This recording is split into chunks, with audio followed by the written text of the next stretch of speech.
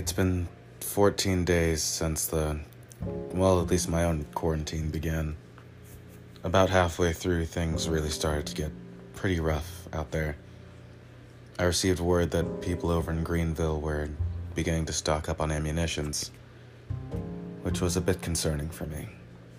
My roommate was out and about at the time, enjoying their spring break, while I was at home, making sure that I had enough supplies, enough hydrogen peroxide to mix with water, enough food for at least a month. Everything except for gloves and masks. And apparently, as I'm finding out, Dial soap. These are the things that would then set forth the boundaries for my everyday life for the next, I think I said this before. It's been about 14 days, and things have not gotten better. Hopefully they will. We had enough issues to work with. There were people imprisoned unjustly, still are, as far as I know. And there were people who are just trying to make their way in life, move around, see something new. None of that's happening now. It's almost like the world in its entirety is stopped. But I'm getting ahead of myself. I'm Will. That's a good enough name for now. And I am a 24-year-old grad student in South Carolina who is working on his doctorate in forestry and natural resources, working on a certificate in genetics, both of which are currently up in the air right now due to the current events of COVID-19, more commonly known as the coronavirus. It's somewhat scary out there. Just yesterday we found out there was a case nearby, and contrary to what I told my family and a few of my friends based on what I knew at the time, that individual doesn't seem to be under quarantine. But they haven't been on campus in 2 weeks, so I suppose that's some blessing.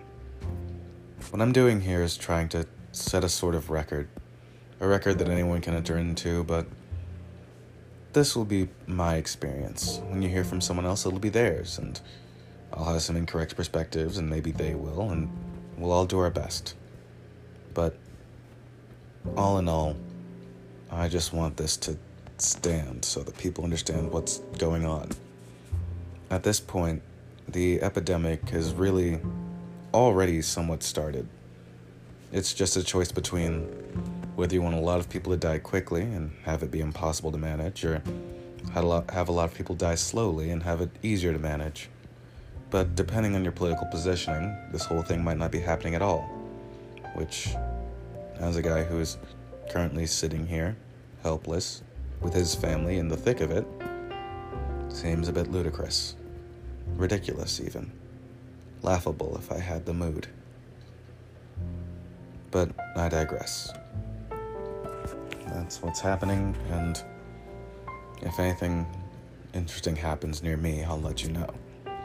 But at this point, Italy, Britain, Canada, and Mexico at this point have shut down. If others have, which is likely, I haven't seen it.